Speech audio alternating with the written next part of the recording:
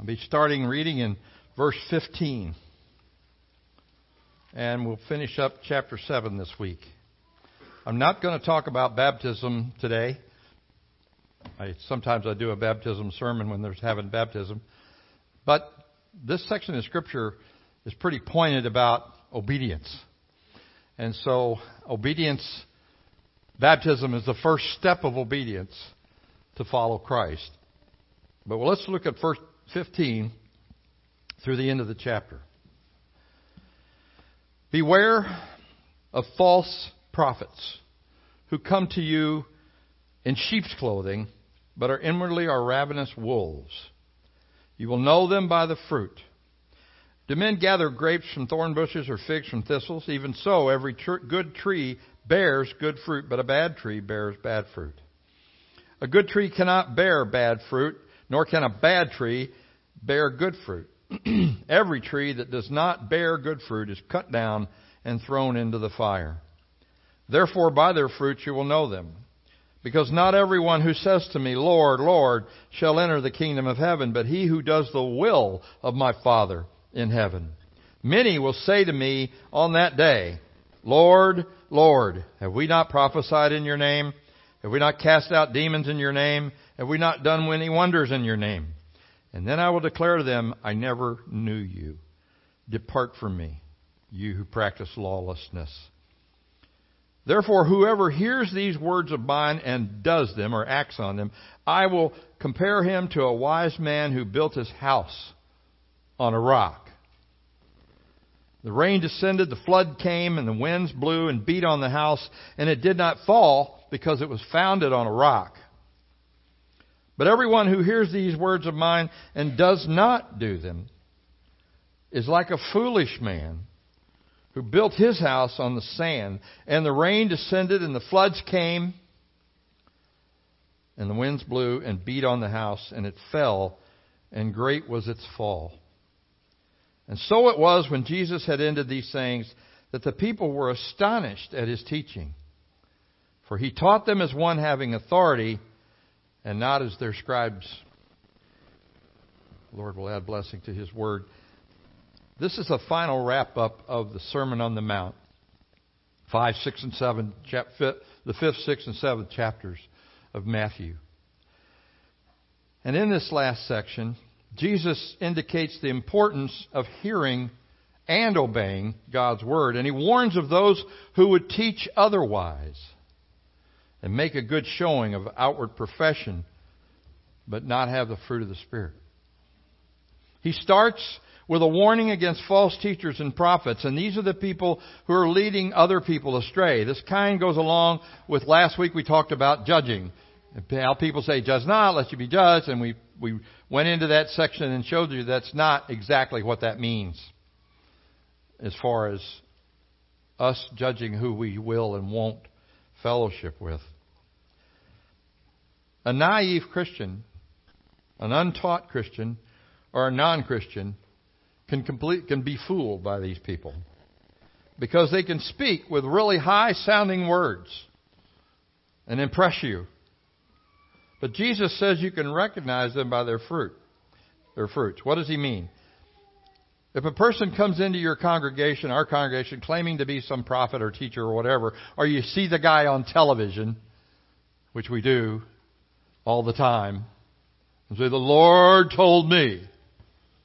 If the Lord tells you anything other than this, that ain't the Lord. Right? Thanks. False prophets. Whoever said that, you're right.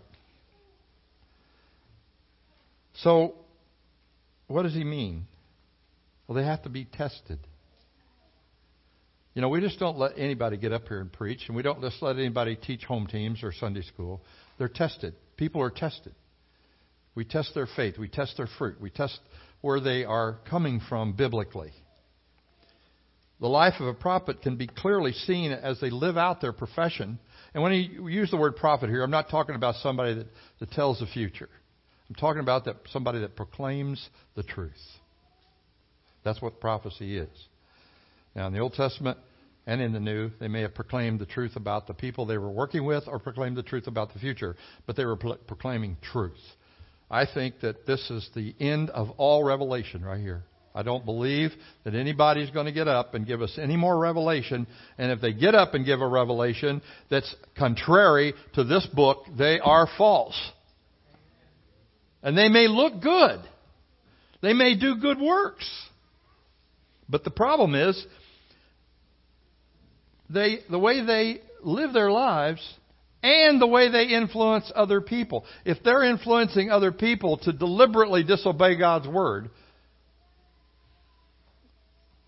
they're false.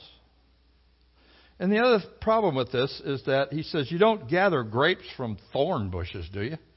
You don't gather figs from thistles. The issue is it a good tree or a bad tree? And really the word bad here means diseased. Sin is a disease. A healthy tree bears good fruit. A diseased tree does not. No bad fruit can come from a healthy tree. No good fruit can come from a good tree. It's just that simple. Metaphorically, though, Jesus is indicating something about this tree. He says every tree that does not bear good fruit is going to be cut down and thrown into the fire. And it's metaphorically speaking of people who claim to know Jesus or don't care about Him at all. And they're a bad tree. Oh, they may be good husbands. That might be a good wife in the world's sense and the world's judgment. But if they're teaching or living in a way that's contrary to God's Word, they're just a diseased tree. And they're good for nothing, he says. And it really just simply means here that those people are headed for hell. Listen to John the Baptist. He preached the same thing when people started coming to him to be baptized back in Matthew 3, 7 through 10. Listen to what he says. He saw the Pharisees and the Sadducees coming to his baptism. These were really religious people. People would look at them and say, oh, aren't they wonderful? They're so religious. And John the Baptist saw them coming, and he said to them, you brood of vipers. Who warned you to flee from the wrath to come? He called those people a brood of vipers. Jesus called them the same thing back over in Matthew 23. Called them a brood. Now, has your pastor ever called you a brood of vipers? Have we? Have any of the pastors here ever called you a brood of vipers? We might have thought it. But we've never said it out loud. Okay? And we wouldn't, of course. But listen to what he says. Bear fruit in keeping with repentance. Now, he uses a word here that is very rarely used in Christian churches in America today. Repentance. You see, we want to have a simple little gospel where we can shuffle people in the back door of heaven and say, you know, if you just ask Jesus in your heart, you're ready to go. And then they come into my office for counseling, can't figure out why they can't live a Christian life. And I say to them, maybe you're not really saved. My mother told me I was saved when I was 4 years old. I don't care what your mother told you. If the Holy Spirit hasn't told you you are, you're not. And He tells you, as you read His Word, He tells you, this is for you. This is for you. This is for you. Really, Lord? This is for you. John was the first one. Listen to what he says. He says, don't presume to say to yourselves, you people, we have Abraham for our father. I tell you, God's able to make stones as children of Abraham. But even now, he says, the axe is laid to the root of the tree, and every tree, therefore, does not bear good fruit, is cut down and thrown into the fire. Now, what did John mean about that? Axe is laid to the root of the tree. What did he mean about that? Well, the problem is something we have inside of us that we inherited as a root from Adam. Come on in. If you can stand to sit through my sermon twice, come on in. They're here to see the baptism.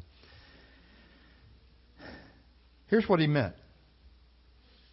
Adam was created perfectly in the image of God, and he was supposed to be in that image, and the children he had were also supposed to be in that image. And if you read Genesis 1, 2, and 3, you hear God talking about things that were created and reproduced after their own kind. In other words, A strawberry tree did not produce peaches. It produced strawberries, and the seed in there produced more strawberries, and then more strawberries after their own kind. Problem is this: the same thing is true of humans. We produce after our own kind. And before Adam sinned, everything he would have produced would have been holy like him.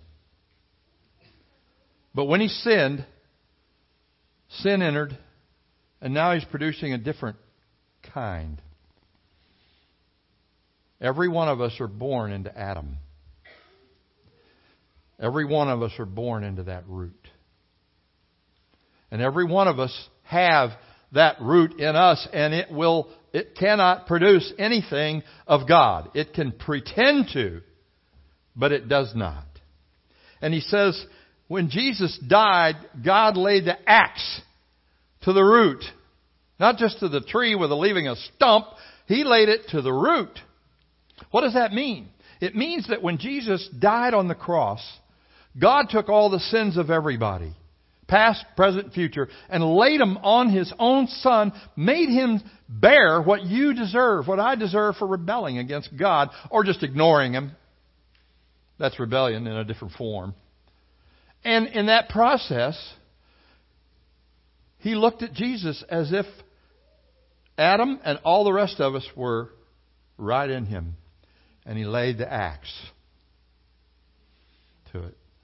He cut Him off from the land of the living and fully satisfied all payment of sin on Him. Now that's good. Yeah, who said it? Praise the Lord. Say it a little bit louder. Thank you, Lord. You know, when we talk to people about good news, they go, well, you do Baptist, all you got is bad news. What do you mean? Well, it's don't do this and don't do that. We don't live that way. We're just a bunch of people in here trying to tell one beggar to tell another beggar where to find food. That's all we are. We're all sinners in here. You know, people have said to me, oh, there's too many hypocrites up there. I said, well, come on, be a part of them. Because you're right.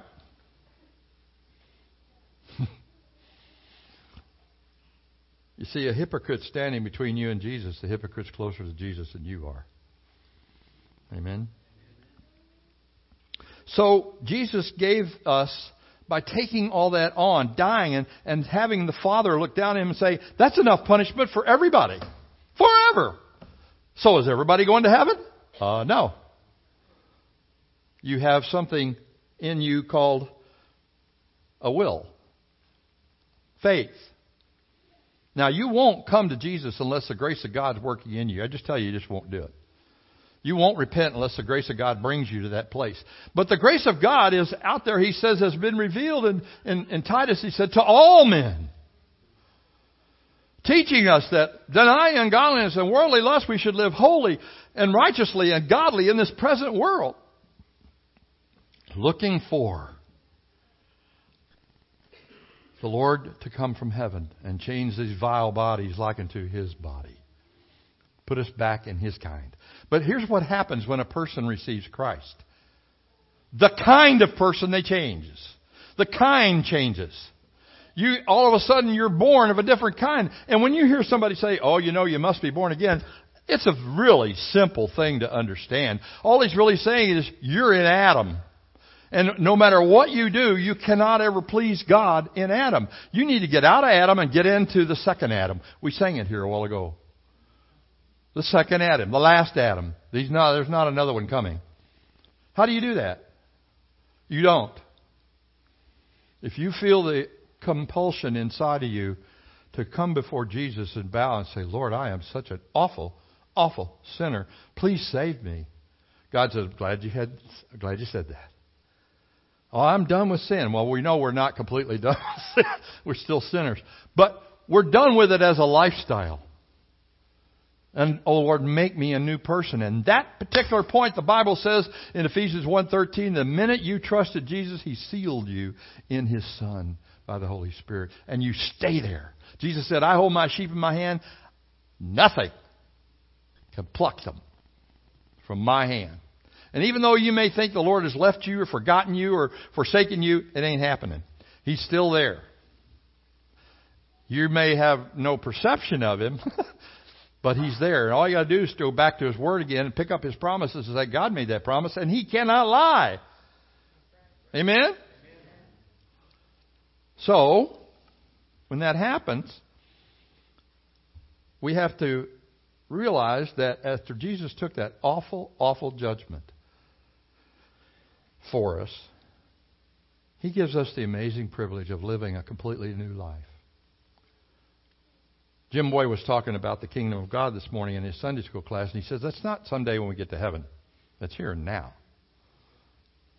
The kingdom of God is this church. When you come into this church, you're in the kingdom of God. Now, you may not be a part of the kingdom of God, but when you come in here, you are in the kingdom of God. And guess who's the king here? It ain't me. It's Jesus.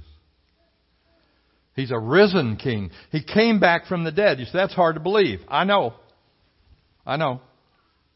It's really hard to believe that somebody could come back from the dead. I mean, I've seen some powerful things in my life. I've been to Niagara Falls, and I've watched all that water, and the roar is just deafening of all that water going over Niagara Falls. Everybody ever been there?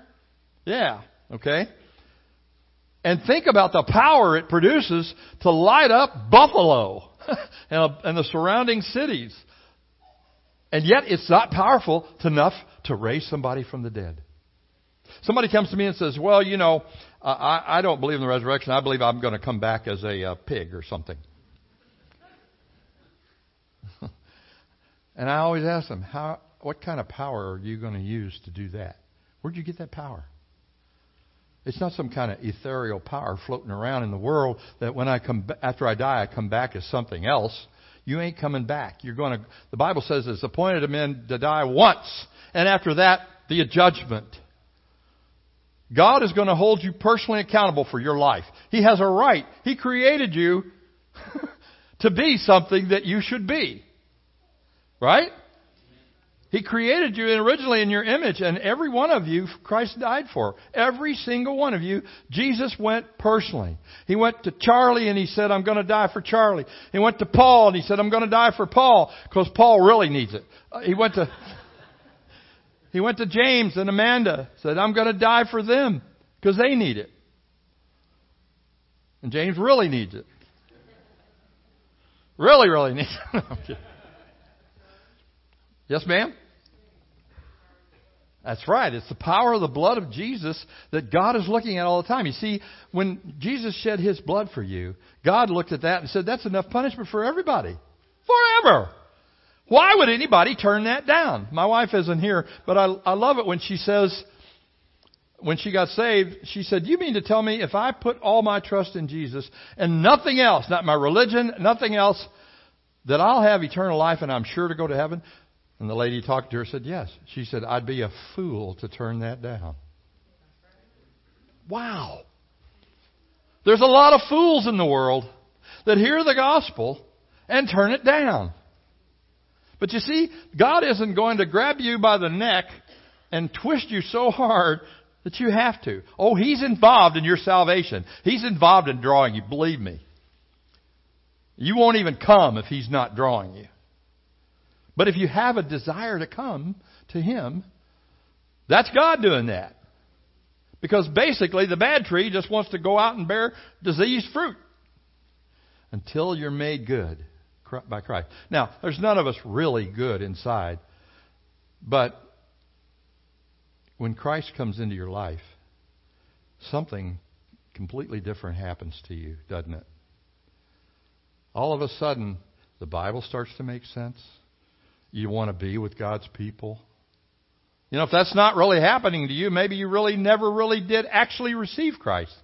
If you don't want to be with the people that love God, then there's something wrong. You want to go back and be with the people of the world that you can go out and do the things of the world with, there's something wrong. But if you want to be with the people of God, that's God doing that. Because you wouldn't care otherwise. You just wouldn't want to. Listen, before I was saved at age 29, and I thought that I was a nice person. I thought I was a good person. I went to church, and I did all the religious stuff that I was told to do. And then one day, somebody pulled me into a Bible study. I don't remember how that happened exactly. I think it was somebody did that. I'm not going to tell you who it is. It wasn't my wife. And I started reading Scripture, and I thought, oh my gosh, I'm in trouble. And everything I'd ever done started coming back to me that was against God. And I want you to know, I've very rarely been scared in my life. I went to Vietnam with a blasé attitude. I wasn't a Christian. I wasn't scared. Should have been, but I wasn't. But when I saw the fact that I was going to face God for my sins, I got scared. And rightly so. Because once you can dismiss everything I'm saying to you today, and you know what? I can't do anything about it. But if you don't come to the foot of the cross and see why God laid sin on Jesus for your sake, because He loves you, even like you are. I had the hardest time struggling with understanding and accepting the Lord, that He would accept me. How in the world can He accept me? I'm just filthy and dirty. How would He possibly want me? And then He showed me. I did this for you just as you are. I didn't ask you to change. We sing the song, just as I am without one plea, but that your blood was shed for me, O Lamb of God, I come to you. He did that for me. He did that for you. This is not something that's just for me. Paul said in 1 Timothy, he said, this is a faithful saying, worthy of all acceptance, that Christ came into the world to save sinners, of whom I'm the king. He proclaimed himself the chief sinner in the whole world. And if you look at his life before he was saved, he was going around dragging people out of their homes, killing them because they were Christians, throwing them in jail because they were Christians. And boy, the Lord got a hold of that man, and He wrote 2/3 of our New Testament. Wow. See what God can do? He can do it for you too. So if a person really is in Christ, there's going to be an actual bearing of fruit from a divine nature. It's possible for people to fake that. People can do amazing things sometimes, but they might be demonically contrived. So we have to then be sure we're listening to the teacher of the truth. Our convictions have to be based on the Bible in context. Don't take things out and throw them against the wall and say, that's my religion. Continuing with this, Jesus says, not everyone who says to me, Lord, Lord, will enter the kingdom. Now, that's amazing because over in Romans 10:9 and 10, it says, if you confess that Jesus is Lord and believe in your heart that God raised Him from the dead, you will be saved. What's the difference here? The difference here is still talking about these false teachers and people who follow them. Rather, the one who does the will of my Father, He said, will enter. Now, this is such an important warning because mighty works, big sounding works, are not proof of the Father's will. Rather, a deep seeking of God's will before you act. Before you act. Jesus said this to illustrate it. On that day, He says, people say, Lord, did we not prophesy in your name? They were great orators. They could convince you of just literally anything. They could have an auditorium with 25,000 people and feed them a line of bologna. And they're all going, isn't He great? See it every day on TV. He says, many will say to me, Lord, Lord, did we not prophesy? Did we not cast out demons? Did you know the name of Jesus is so powerful that even in the hand of a false prophet, it's powerful? Because the demons don't fear that false prophet, but they do fear Jesus. And He said, and many will say to me, did I do mighty works? But big showy works are not the real evidence of a regenerated heart. It could be just the evidence of a proud heart of look at me, look at me, look at me. His response to them is pretty sober, isn't it? Depart from me.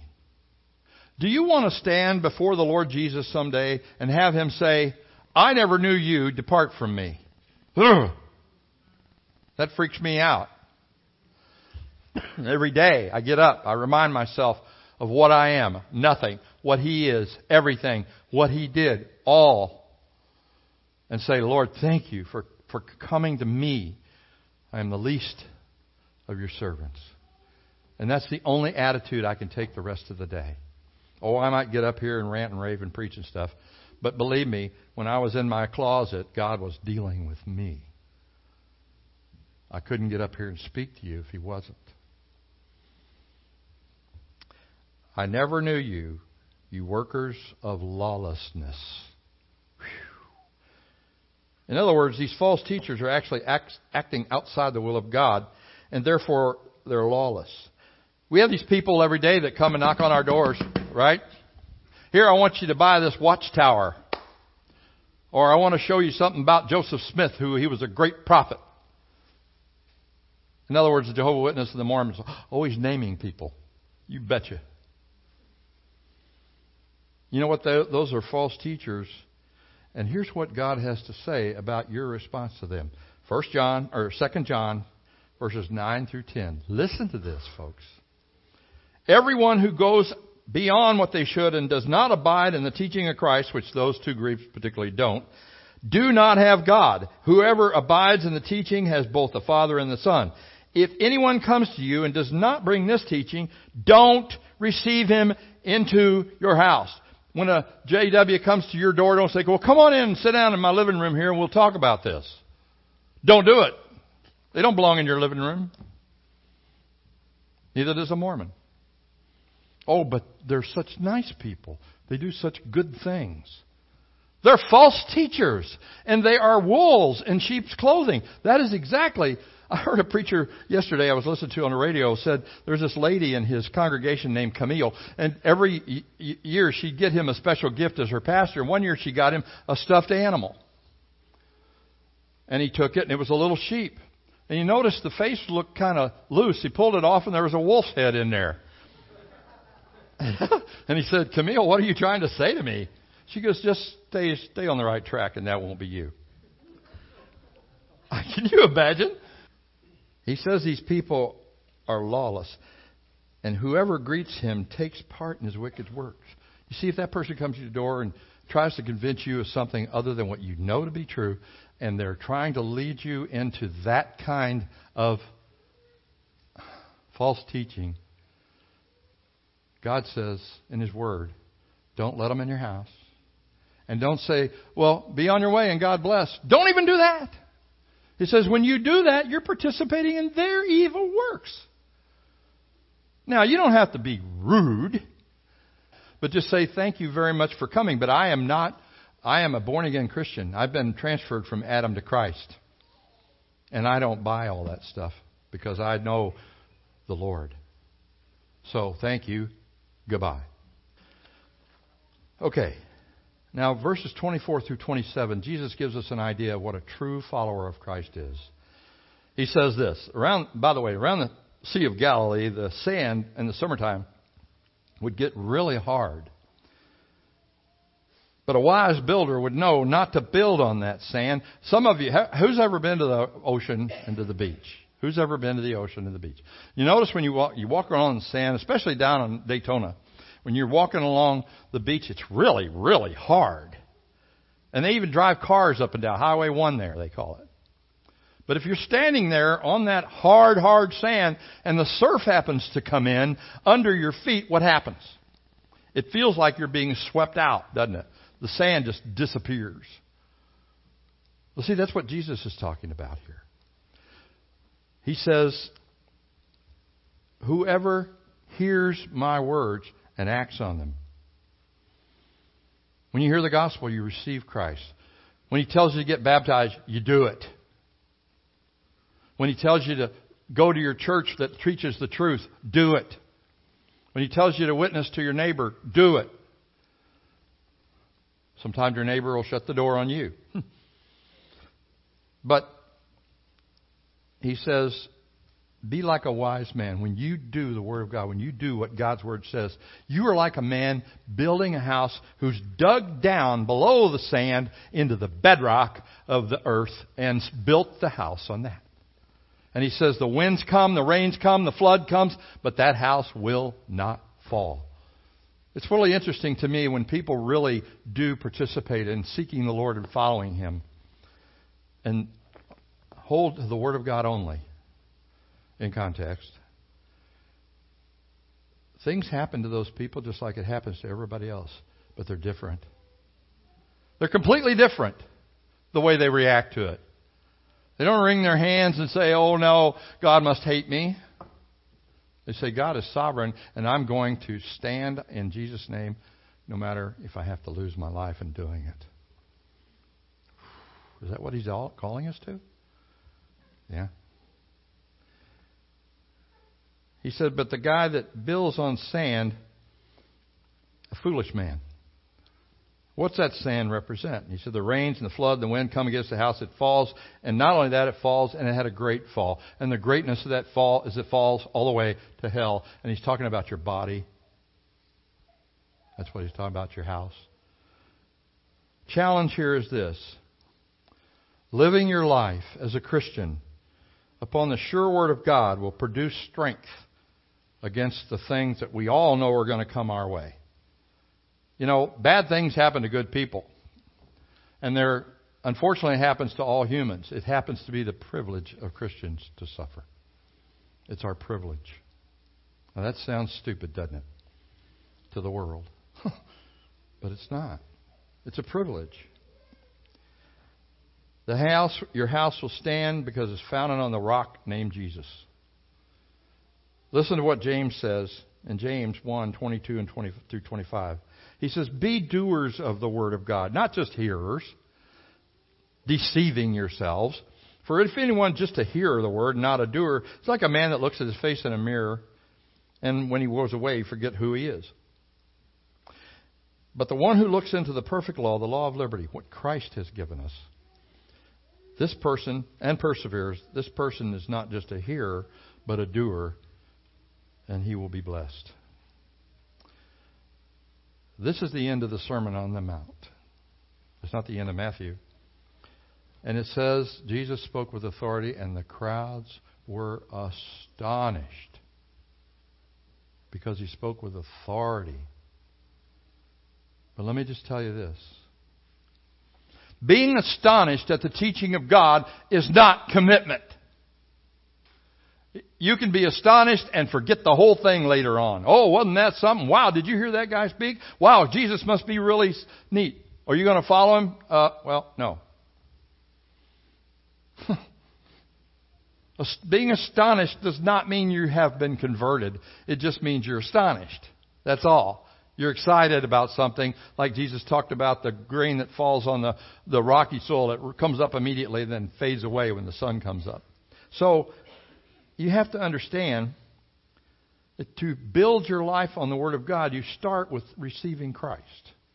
That's your first start. You come to Him humbly and say, you're right, Lord, I am nothing but a sinner. Please save me. And watch Him work. And then, when you've received Him, the next thing He tells you to do is follow Him. Well, where's the first place He went? After He came out of the wilderness. Right into the baptism waters. Now, Jesus didn't need to be baptized. He did it so that you and I would have an example. We are the ones putting off sin, not Him. He had no sin. Are you making a profession or just a real commitment to Christ? Are you building on the rock or on the sand? Now, we're going to have a baptism service here right now. And 7 people are going to testify by baptism that the grace of God in their life has changed them. Made them a new thing. This is not a Baptist thing. It's not a denominational thing. It's a biblical thing. And that's why we do it. Because He told us to.